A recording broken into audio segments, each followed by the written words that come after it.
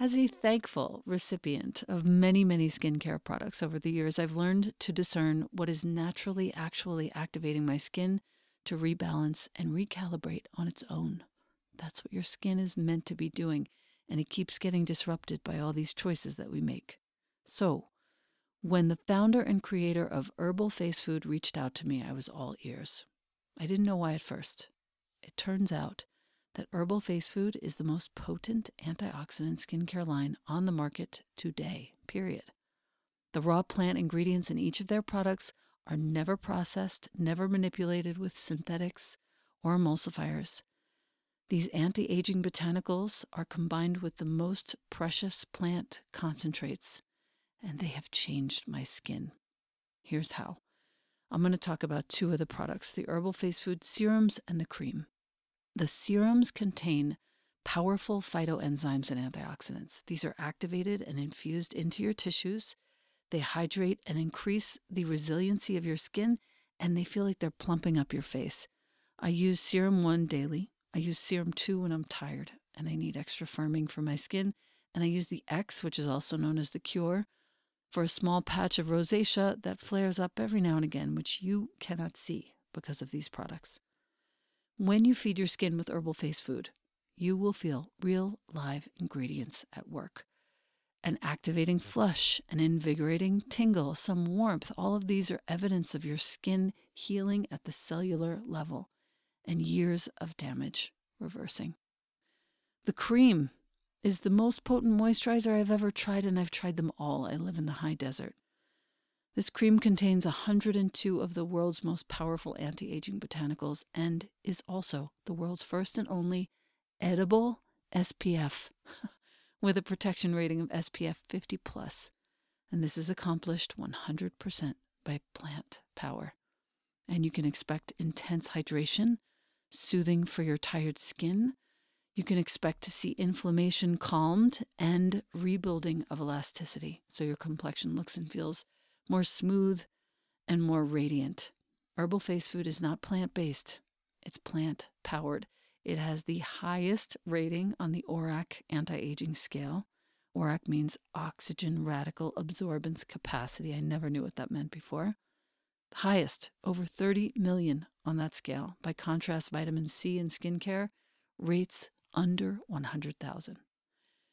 Herbal Face Food is using all post-consumer recycled materials and packaging. They use glass and aluminum, which is super easy to recycle as well. The products and packaging are 99% free of plastics. They contain no ingredients that involve the destruction or harm of any plant, animal, or marine life. These are 100% plants only, these products.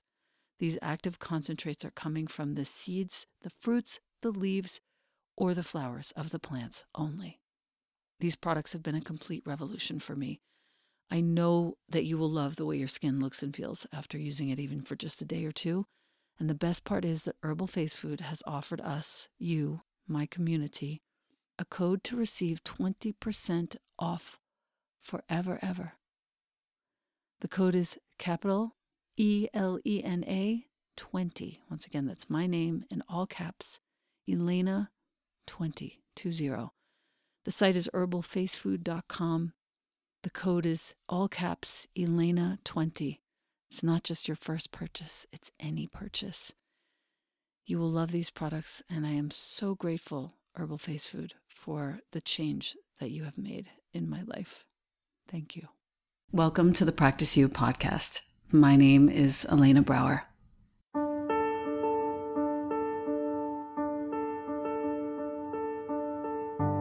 Together, we'll explore and enjoy content and conversations around mastering transitions in our relations, our wellness, our careers, our families, and especially in our missions and visions.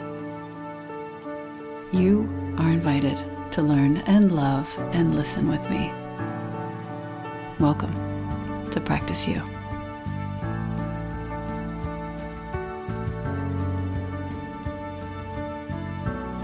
Welcome back to the podcast. I have a very special guest for us today. His name is Gabor Mate. This is somebody who helped me get sober 7 years ago without his knowledge. This is someone who has been a pioneer in the field of addiction recovery and so many other ways. I want to jump right in and just say heartfelt from my family, my son, myself, and all the people whom I have touched with their sobriety. Thank you for all that you do. Thank you. Well, thank you. Can't imagine a better introduction. No, there isn't. I want to jump right in. You were born in 1914, Jewish in 19, Budapest. 1914 was 44. Pardon me. That would be a very strange feat.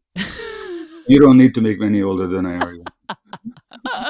1944, 2 years before my parents. Jewish in Budapest under German occupation. Right. I would like to know first and foremost, because I think this is the main thrust of your work, how did your early life inform the movement of your work? Well, first of all, by informing the movement of my life, I carried a heavy burden. My wife and I had a discussion this morning, and she's still noticing the traumatic imprints resonating in our interactions sometimes. Hmm. And given that it affected my life, and at a certain point, I came to realize that my life was not the life that I was meant to have. I had to start looking at the sources of my own travails and difficulties. And at the same time, in my medical work, I Hmm. couldn't help but notice the same patterns in my patients with chronic illness, from cancer to autoimmune disease, with so called mental health diseases. And I say so called advisedly, also with addictions, of course, so that my own work on myself and my professional work really meshed to impel me to investigate trauma, its impacts on human beings, and its healing. Right. When you were born, obviously under German occupation, the story goes that you were actually handed off for a month of time around the age of 1 from your mom to somebody she didn't know in order to ensure your safety.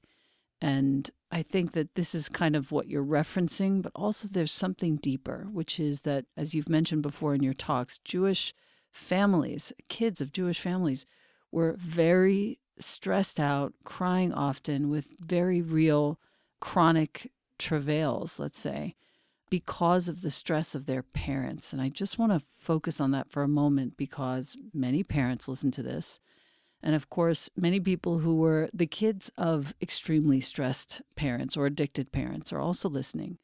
And so I want sort of all of us to come together around this shared understanding that when parents have stress, the children suffer greatly.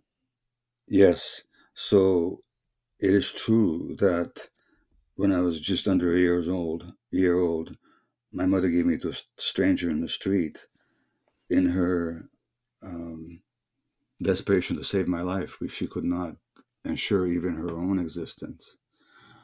But the year previous also left its indelible mark because with the death of her own parents in Auschwitz, the threat that we lived under that whole year, the absence of my father in forced labor made her, as you can imagine, and living under anti Semitic laws, Mm. made her very stressed, depressed, terrorized. And infants simply absorb the stresses of their parents. And they don't do that because of any intention on the part of the mother or the father. Children just automatically do it. That's just what they do.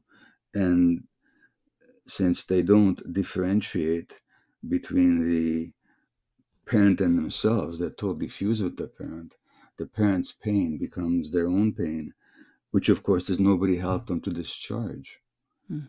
So, as one of my teachers, Almas, points out, when the mother suffers, the baby suffers too. Right. And not only does the baby suffer, the baby makes that mean something about themselves. Right.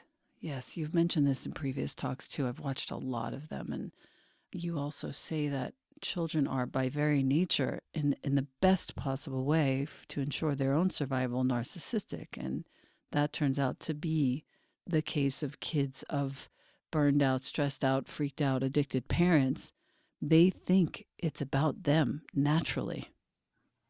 You know, I've talked about this before, and in my new book I describe it, but I'm 77 now, and when I was, say, 72, I think, I underwent a psychedelic treatment session with um, with a really fine therapist, and I took the psilocybin, Mm. and I was lying there on the mat, and I knew very well that I was 72 years old, that I was with a therapist. I knew that she was who she was, and I was who I was in the world. Hmm. But at the same time, I was experiencing myself as a 1 year old child. Oh, wow. And she was my mother. So I had this double consciousness, really. Of course. So I was present as an adult, but also being a 1 year old infant. And I started crying, and I said to her, my quote unquote mother, "I'm so sorry I made your life so difficult." Oh, heartbreaking. Yeah. Well, Oh, it's heartbreaking for any child to go through that. It was liberating for me to recognize what I had taken on at that age. right. Wow.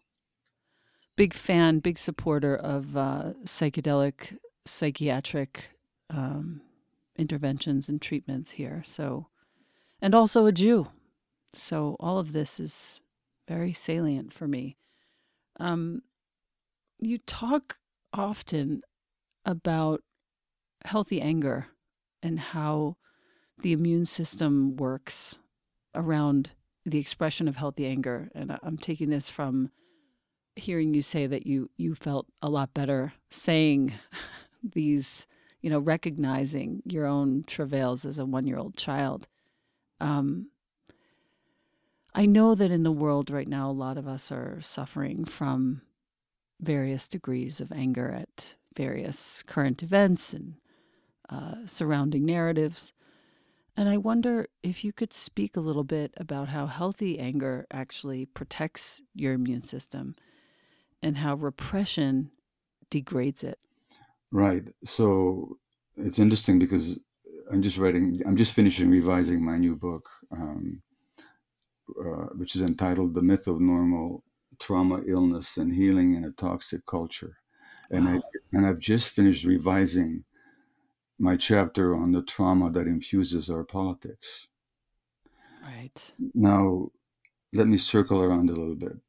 We're wired for anger. The great tragically late neuroscientist Dr. Jaak Panksepp researched the emotional circuits that we share in common with other mammals. Care is one of them, and he capitalized these. So care, C-A-R-E, which is our instinct to nurture the vulnerable and the small. Without that, we don't survive. Then he identified the circuitry for what he called panic grief, which is the response of a young one to abandonment. And there was a circuitry for lust, for Mm. seeking, and so on. There's also circuitry for rage, R-A-G-E. Again, he capitalized these circuits. Right. And rage is there for self-defense. If somebody's intruding or threatening your boundaries, you mount a rage response. Ah, get away. Right. That's healthy. The suppression of it is a source of pathology. And so when I was working in palliative care, but also in family practice, I couldn't help but notice that the people who got sick with chronic illnesses, I'm talking about all manner of autoimmune diseases, from fibromyalgia to chronic fatigue to multiple sclerosis to rheumatoid arthritis, lupus, and so on, and malignancy, they had certain personality traits that I just kept noticing. One of them was the repression of healthy anger. Then I did the research, and it turns out that the repression of, because of the mind body unity, because these emotional circuits are literally part and parcel of the same apparatus that regulates the immune system and the nervous system and the gut and the hormonal apparatus, when something happens in one aspect of this really complex circuitry, but unitary circuitry, it affects the other aspects. So the Right. repression of anger actually represses immunity on a cellular level. So what happens in autoimmune disease is that the immune system actually turns against you, just as repressed anger turns against you. Or your capacity to resist malignant transformation is reduced. So Wow. when you repress healthy anger, you're actually threatening your body's integrity.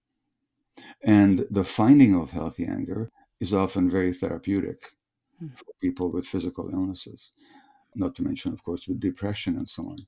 Now, then there is unhealthy anger, which is what we're seeing in a lot of our politics. So, healthy anger is about the present moment. You're threatening my boundaries? No, that's healthy anger. It's that simple. Unhealthy anger is a triggering of emotional memories from the past, and it doesn't exhaust itself. So, what we're seeing in our politics these days, like all this COVID rage Hmm. that people have, this mistrust of authority and all these phantasmagorical conspiracy theories, Mm-hmm. they are imprints of childhood trauma. Those people that believe these theories were actually, like, I was just writing about this Florida pastor with a large following who believes that the vaccine was developed by the Bill Gates Foundation and the government to implant microchips into our circulation so they can control us. Hmm. Now, if this man walked into a doctor's office and he said that Martians are trying to control me by putting microchips into my circulation to establish an interplanetary dictatorship, he'd be declared a harmless, paranoid schizophrenic. But because he's saying this in the political realm, he's got tens of thousands of followers. Oh, wow. And I'm very sure that what he's really acting out, what he's really expressing, is there was a time in his life when he was small and helpless and controlled by people who were supposed to help him, but in fact hurt him or didn't protect him. He Hmm. was, and he's transferring the emotional imprint of that early trauma into his political views in the present. Right. So that's unhealthy anger, and that's the distinction. And you've talked in the past also, and really to sort of bring this home into the physiological realm, that when you have repressed emotions, the activity of your NK cells, natural killer cells, Yeah, it diminishes. diminishes, which means that your body is less able and apt to fight such things as malignancies, blood cancer, so forth. Yeah, well, absolutely. Look, there was a study of, they followed 2,000 women over a 10-year period. And those who were unhappily married, but they repressed their emotions, were 4 times as likely to die in those 10 years than the women who were unhappily married, but they expressed how they felt. Mm. I am thinking of my mom right now. She passed away almost 6 years ago. I compare her a lot with Anita Morjani. Yeah. That story, I wish I could have gotten that story into my hands sooner. Well, and Anita had the same story. She totally repressed herself Yeah, until her near death experience yeah, actually woke her up to embrace herself. And that allowed her to survive a so-called terminal diagnosis. I've talked with Anita, and her story is completely representative of what I'm talking about. yeah. Basically, that she was in the hospital. She was literally given 2 weeks to live, malignancy all over her body. And she then realized that she hadn't been herself. Well, the title of her book, "Dying to Be Me," she literally almost died Right, to have to become right. herself. It's a brilliant title. It is a brilliant title. She had lymphoma just like my mom did for a while. I'm sorry, I missed what you just said. Yeah, I was just saying that my mom also passed away. She died 5, 6 years ago from a heart attack, but that was a result of all the chemo that she'd had. Mm-hmm. But she too, I think, was not really herself in Mm-hmm. many ways. Mm-hmm. Um, I want to talk about the very practical moment when there is anger in the body. Mm-hmm. And I think this is helpful for our listener to hear you say it rather than me. But animals have been studied, as you mentioned. The incident ends, the boundary creating incident ends, two animals angry at each other for whatever reason. Boundary defense, all animals have it. Yeah. One says this, the other one walks away, everything ends. Boom. Present moment, That's basically a reflection of emotional competency. But when the incident ends, as in humans, we're so human, and the anger continues, that's the danger zone. Well, if anybody is inspired to read my book, When the Body Says No, I discuss this in quite detail in the very last chapter about Yes. healthy anger and how we experience it. But rather than going there, let me tell you a funny anecdote that I read in one of Eckhart Tolle's books, The Spirit. Mm. And he says, imagine two ducks, and one of them comes too close to the other one. So, they ruffle their feathers and the other one swims away. And the first duck says, oh, that guy, he's always coming close to me. He did it last week. I bet he's going to do it next week. What's wrong with him anyway? I can't stand him. Ducks don't do that. They just they just shake it off and on they Right. go. They move But on. we humans harbor these grievances and we magnify them in our minds. I know that. I've done that a million times. Sure. And and all that, of course, is an imprint of lack of emotional self-regulation, competence, Right. as you say, which is a traumatic imprint. Yeah. I also want to look at I have most of your books, but the one that really touched me was in the realm of Hungry Ghosts. We'll get there in just a moment, but I would love to look at the people who feel, our listener who feels like he or she is carrying the weight of the world some days. And I want to make sure to talk about this because I feel like you talk about it often. Kids who take on all their household pain Mm-hmm. become adults who take on the weight of the world, become sick people. Mm-hmm. Um, and I would love to hear from you a little bit to help our listener today to decipher where they are in that narrative and how to sort of get away from that. Well, so let me refer back to my anecdote about my healing session with the psilocybin and the realization that at 1 year I took on my mother's pain. Hmm. So I say to people that there's a difference between being socially engaged, caring about the world, compassionate, and being concerned about the suffering that people impose each other. That's all healthy, humane, and necessary, I think. There's a difference between that and feeling crushed by the weight of the world. Whenever you feel that sense of being crushed, you're not in the present. You're in your infancy. You're in your childhood when you took on the pain of your family that you were helpless in the face of, and as a result, you made yourself guilty for not fixing it all. So, whenever you have that overwhelming sense of how terrible the world is and somehow it's weighing on you, it's a childhood imprint. Recognize it and do what you need to do to address it, Hmm. but don't believe it.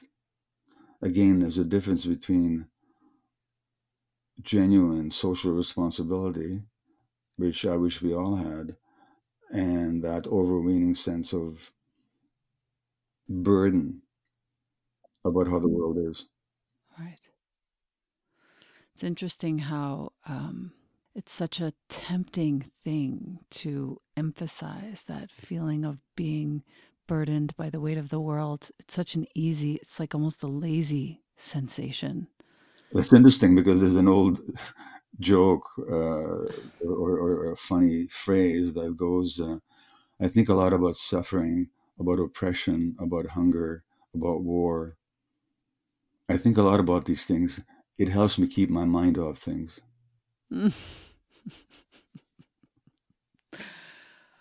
Yeah. In other words, Yeah. in looking at all those, in obsessing about all that, I have the comfort of not looking at myself. Right. Right. And yet to realize through the course of this conversation and all the many books that you've written that, in fact, all our mental health issues and most physical issues are rooted in childhood compensations. That's the point I'm certainly making in my new book. And Yeah. and furthermore, they're not individual manifestations. They are manifestations of our social circumstances. And Mm. therefore, an illness in a person is not an individual event. It's an event reflecting their milieu. Right. Their context. Yeah. So, collective. so let me give you an example. A study out of Harvard 2 years ago showed that the women with severe post-traumatic stress disorder have double the risk of ovarian cancer. And the milder their symptoms, the less their risk for ovarian cancer is. Now, again, I'm talking about the mind-body unity, or what the seminal researcher Candace Pert called the body-mind. And of course, these emotional stresses affect your immune system and your hormones, everything. And it's no surprise to me that Mm. the study. But nobody gets post-traumatic stress disorder in isolation. It's not an individual event. It happens in a context. So the PTSD of a person actually reflects a social experience in a certain milieu. So that disease represents not an individual physiology gone awry, but a social event. Wow. Several people close to me that I think of right now whose, parent or parents were addicts or in some way under some very serious trauma. And then the kids carry it and then they bring it to school and they bring it to their future partners and they bring it to their children. Yeah, or the kids develop ADHD, or they develop depression or anxiety, or so-called oppositional defiant disorder, so-called because it doesn't even exist. Um, Let's talk about that. about ODD.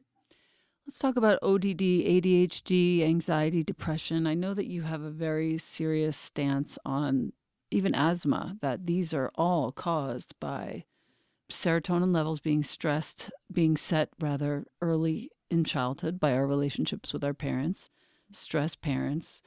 Let's talk about that because I think that's going to be helpful for our listener today. Well, let's look at asthma for a second. So, how do we treat asthma? Do you know anybody with asthma?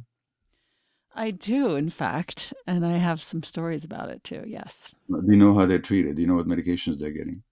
Now, of course, the adrenaline inhaler Yeah, being the main one. and probably a cortisol inhaler as well. Right, of Just course. no. What are adrenaline and cortisol? Oh, wow. I never thought about it like this until this moment. Wow. This is why you pay me the big bucks. Clearly, these are hormones that are released in order to mitigate a stress response. These are the body's stress hormones. Now, do you think, now, if you actually look at cortisol or steroids, all across medicine, if you go to a dermatologist with an inflamed skin, what kind of cream are they going to give you? Corticosteroids. If you go to a rheumatologist with inflamed joints, what are they going to give you? Steroids. Oh, man. If you have a flare up of your multiple sclerosis, what are they going to give you? Steroids. Right. Ugh. These are the most commonly used medications across all of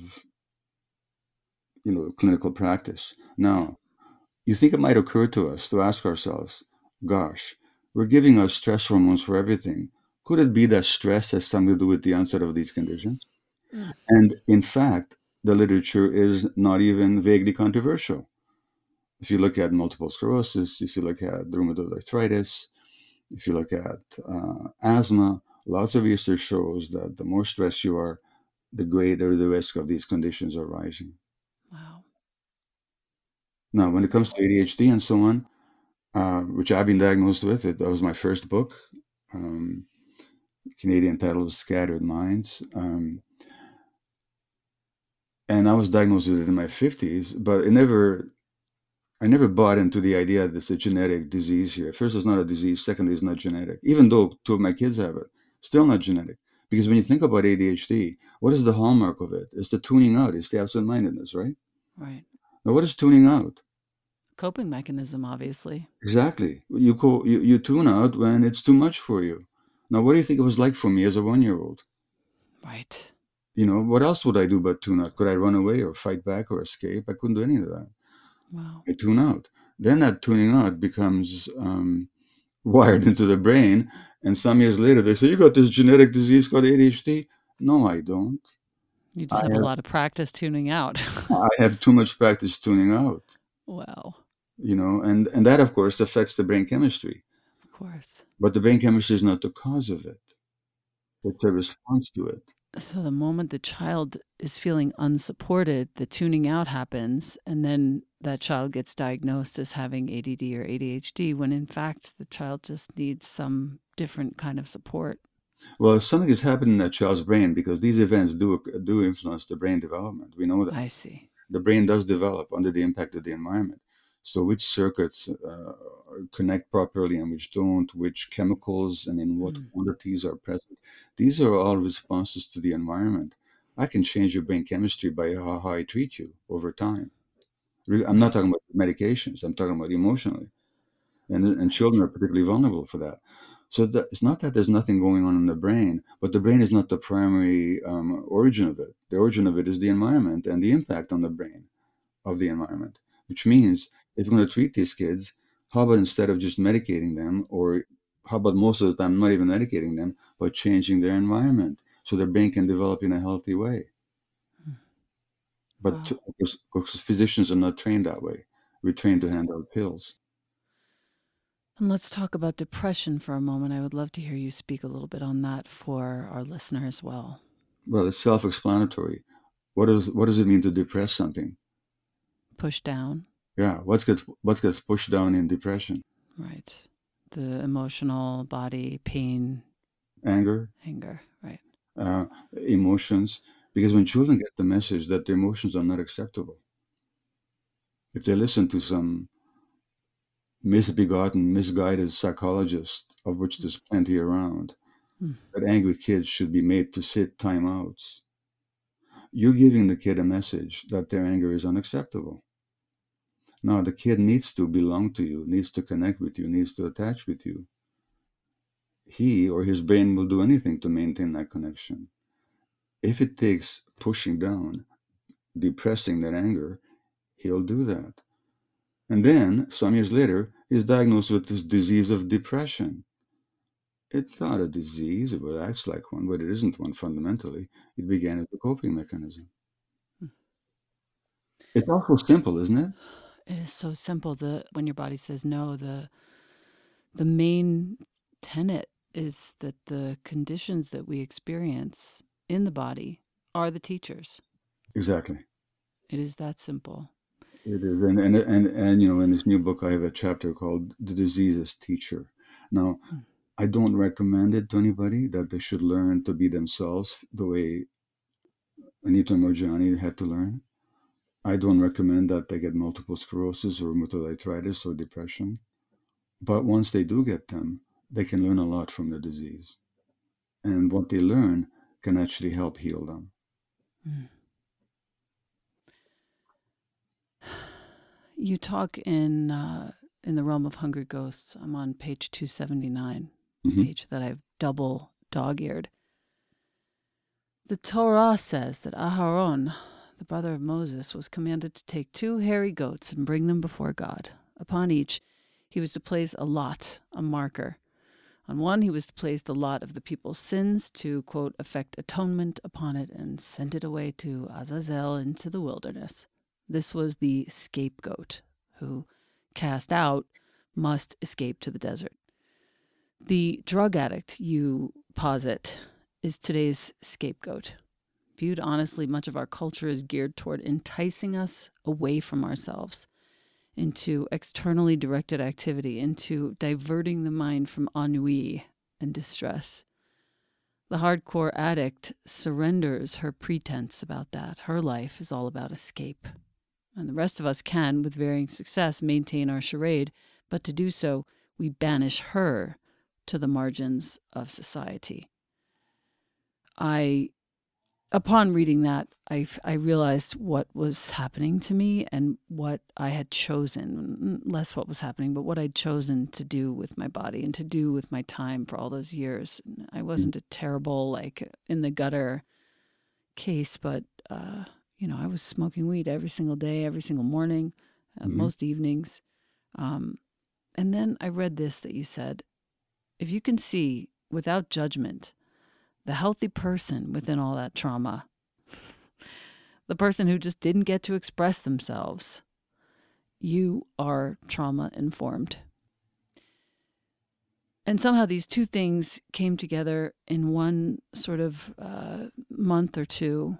And I realized that I had been repressed, and I realized that I had not been myself. And I realized that the one thing that sort of helped me feel like I was escaping from this charade was pot. And I had to let it go in order to just be myself finally and be the shining light that I know that I could be. Hmm. The trauma informed part, though, is where I want to go with this, because I think there are enough former, maybe even current addicts who might listen to this. And I hope that you just got what I got from that passage. But the trauma informed part, I think that all of us as humans, as much as we should be tasked to go live in another country as a high school kid for a month, as every single human on this earth should, we should all be going through education to raise children. But I also think that we should all be trauma informed. And I think it would make things so much better. And to that end, I just want to read this again. And then I would love to hear you talk about this. If you can see without judgment the healthy person within all of that trauma, the person who just didn't get to express themselves, you're trauma informed. It alleviates so many grudges, I feel. Well, it's very easy to sort of simplify all that. Let's just look at what an addiction is. You say that there are people who are addicts or ex-addicts, probably a lot more than think Yeah. or they realize. So let me give you a definition of an addiction.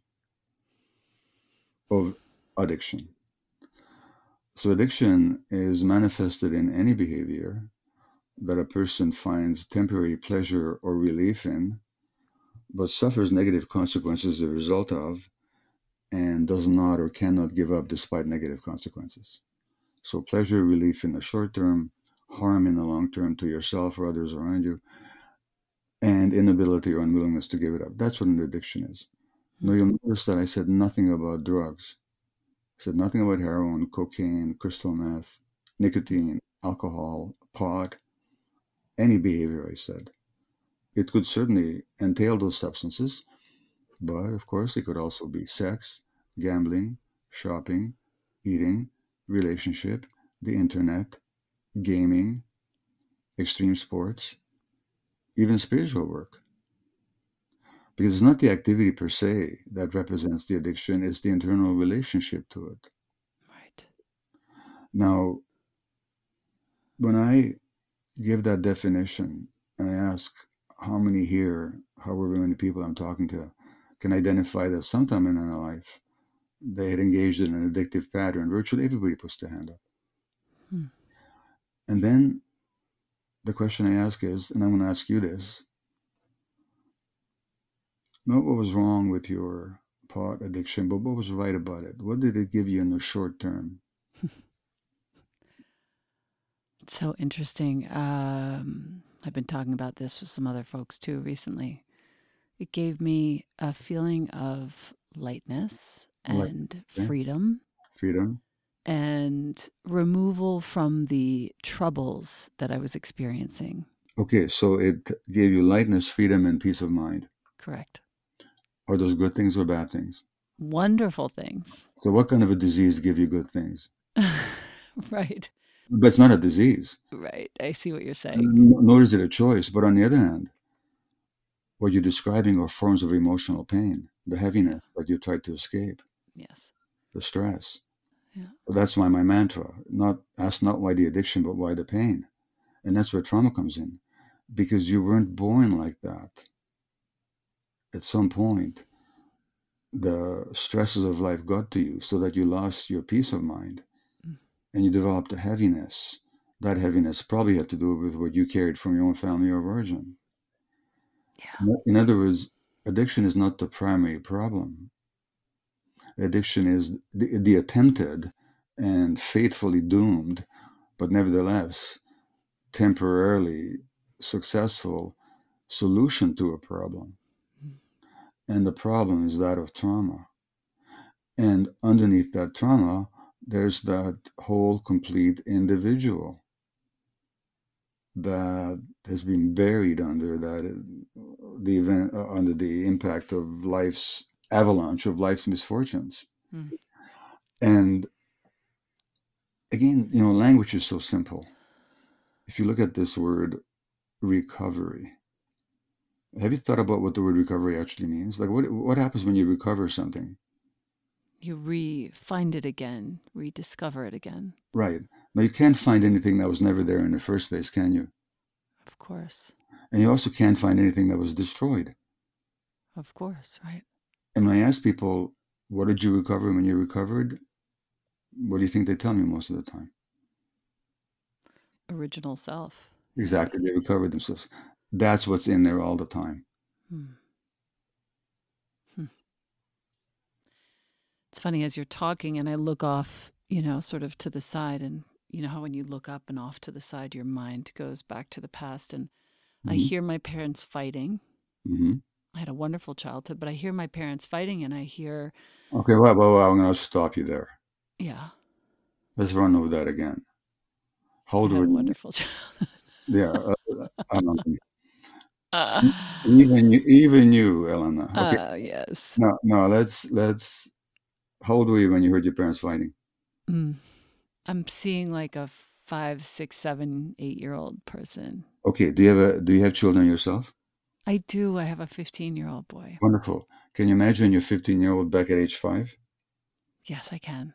Now let's say he hears his parents fighting the way you heard your parents fighting. What is your Yes. 5-year-old feeling? So torn. Well, torn is not a feeling. Okay. Sad, Okay. conflicted, perhaps, disappointed, Yeah. afraid. Afraid. Mm, All right. yeah. When you felt disappointed, sad, afraid as a 5-year-old, who did you speak to? Nobody. My dolls. Okay. All right. Now, if your son felt sad, disappointed, or whatever at age 5, who would you want him to talk to? Right. You're the parent. Who would you want him to talk to? To me, of course. Okay. Now, I know I'm relentless here, but if It's you fine. if you found out that your 5-year-old felt sad, angry, confused, torn, whatever, and didn't talk to you about it, how would you explain that? Mm, wow. Why isn't he talking to me? The first day he was born, did he cry when he was upset? Of course. So then what happened? How would you explain that at age 5 he's not sharing his emotions? Right. I'm asking. Because I've inadvertently made it unsafe for him to share with me. So he doesn't feel safe in his family of origin. Right. Right. That was your wonderful childhood. Mm-hmm. Oh, thank you for that clarification on behalf of myself and our listener. By the way, I'm not saying your parents didn't love you. Of I'm, course. I'm not saying they didn't do their best. Yes. I'm not saying they were the greatest people in the world. I don't know them, but for all I know. But I'm telling you, this It's wonderful childhood is a bit of a myth. yes, and for myself and for our listener, to really just recognize calmly and quietly that it wasn't the wonderful label and that we didn't feel safe. And Mhm. to recognize that is to do what you did on the mat in your psilocybin treatment session, which is to let it go and realize that it's safe now. Yeah, Hmm. or that we can make it safe. Can make it safe for ourselves. My son and I have had one of the most connected weeks of our lives, and I even explained to him I'm evolving the way that I was treated when I was 15, Hmm. and I am a safe place for you to talk about anything, and he has made use of that in a really beautiful way. That's great. Yeah.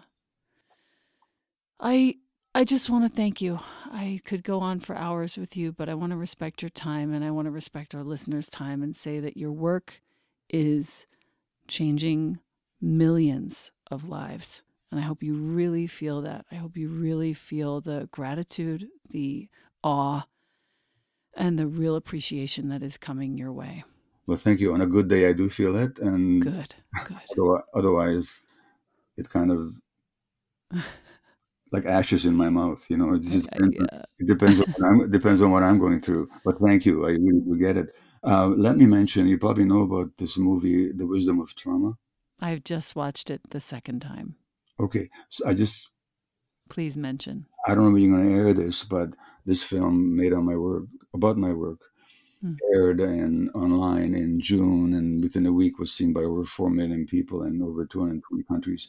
Yes. And it'll be shown again at the end of this month online Great. for a week, along with a whole set of interviews with trauma experts like Bessel van der Kolk, Dick Schwartz, with celebrities like Jamie Lee Curtis and Jewel and Ashley Judd and others, and indigenous people. And we'll be talking about indigenous healing. We'll be talking about the trauma of climate change. We'll be speaking about the trauma of politics. So I think it'll be, again, a very worthwhile event, and people can check out www.thewisdomoftrauma.com. You're asked to make a contribution because the filmmakers want to make a new film. But if you can't afford it, you just put it down 000 for your contribution. You'll still get access to the package. Wonderful. I'm going to fast track this episode so we can get it out sooner than later. Your website is gabormate.com, and I'll spell it Gabor. Dr. D-R-G-A-B-O. DrGabormate.com. That's correct. Cool. And there's a million of my talks on YouTube that there's nothing to join, nothing to sign, nothing to pay. You just put my name into YouTube. You get a lot of talks on addiction, on stress, on parenting, psychedelics, everything that you and I have touched upon. Yes. And I just want to give one final note of a shout out to my friend Tommy Rosen, our friend. Yeah. I'm sorry to interrupt, but Tommy will be one of the people interviewed in this next series. Great. That's great. But sorry, I interrupted what you were saying about our dear Tommy. No worries. That's important that he's shouted out in that way too. He's the reason why you and I were connected. And I just want to say he's also one of the people that I called and texted in the first days of my sobriety and said, I'm doing this. And he was there. He was right there for me, and I'll never forget it. Tommy, my brother, thank you so much. Absolutely. And thank you, Dr. Mate. I'm so thankful for you. Truly appreciate everything. Thank you. Thank you. It's been a pleasure to speak with you. Bye-bye. Indeed. Thank you.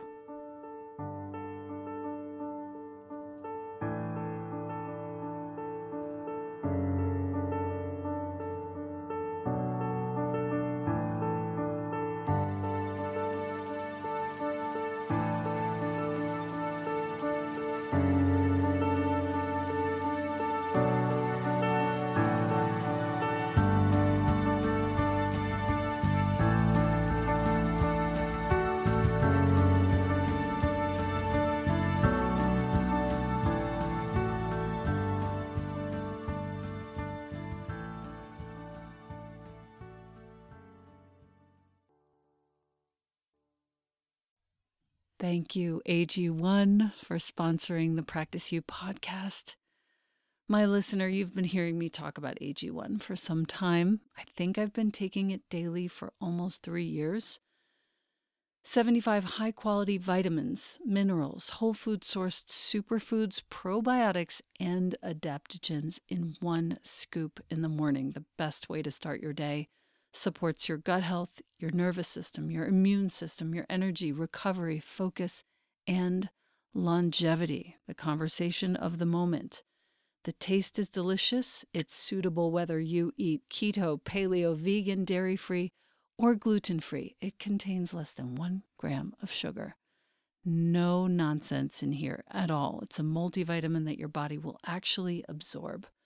If you are wanting to make an investment in your health and longevity, AG1 costs you less than $3 a day, far less expensive and definitely less time-consuming than many different supplements.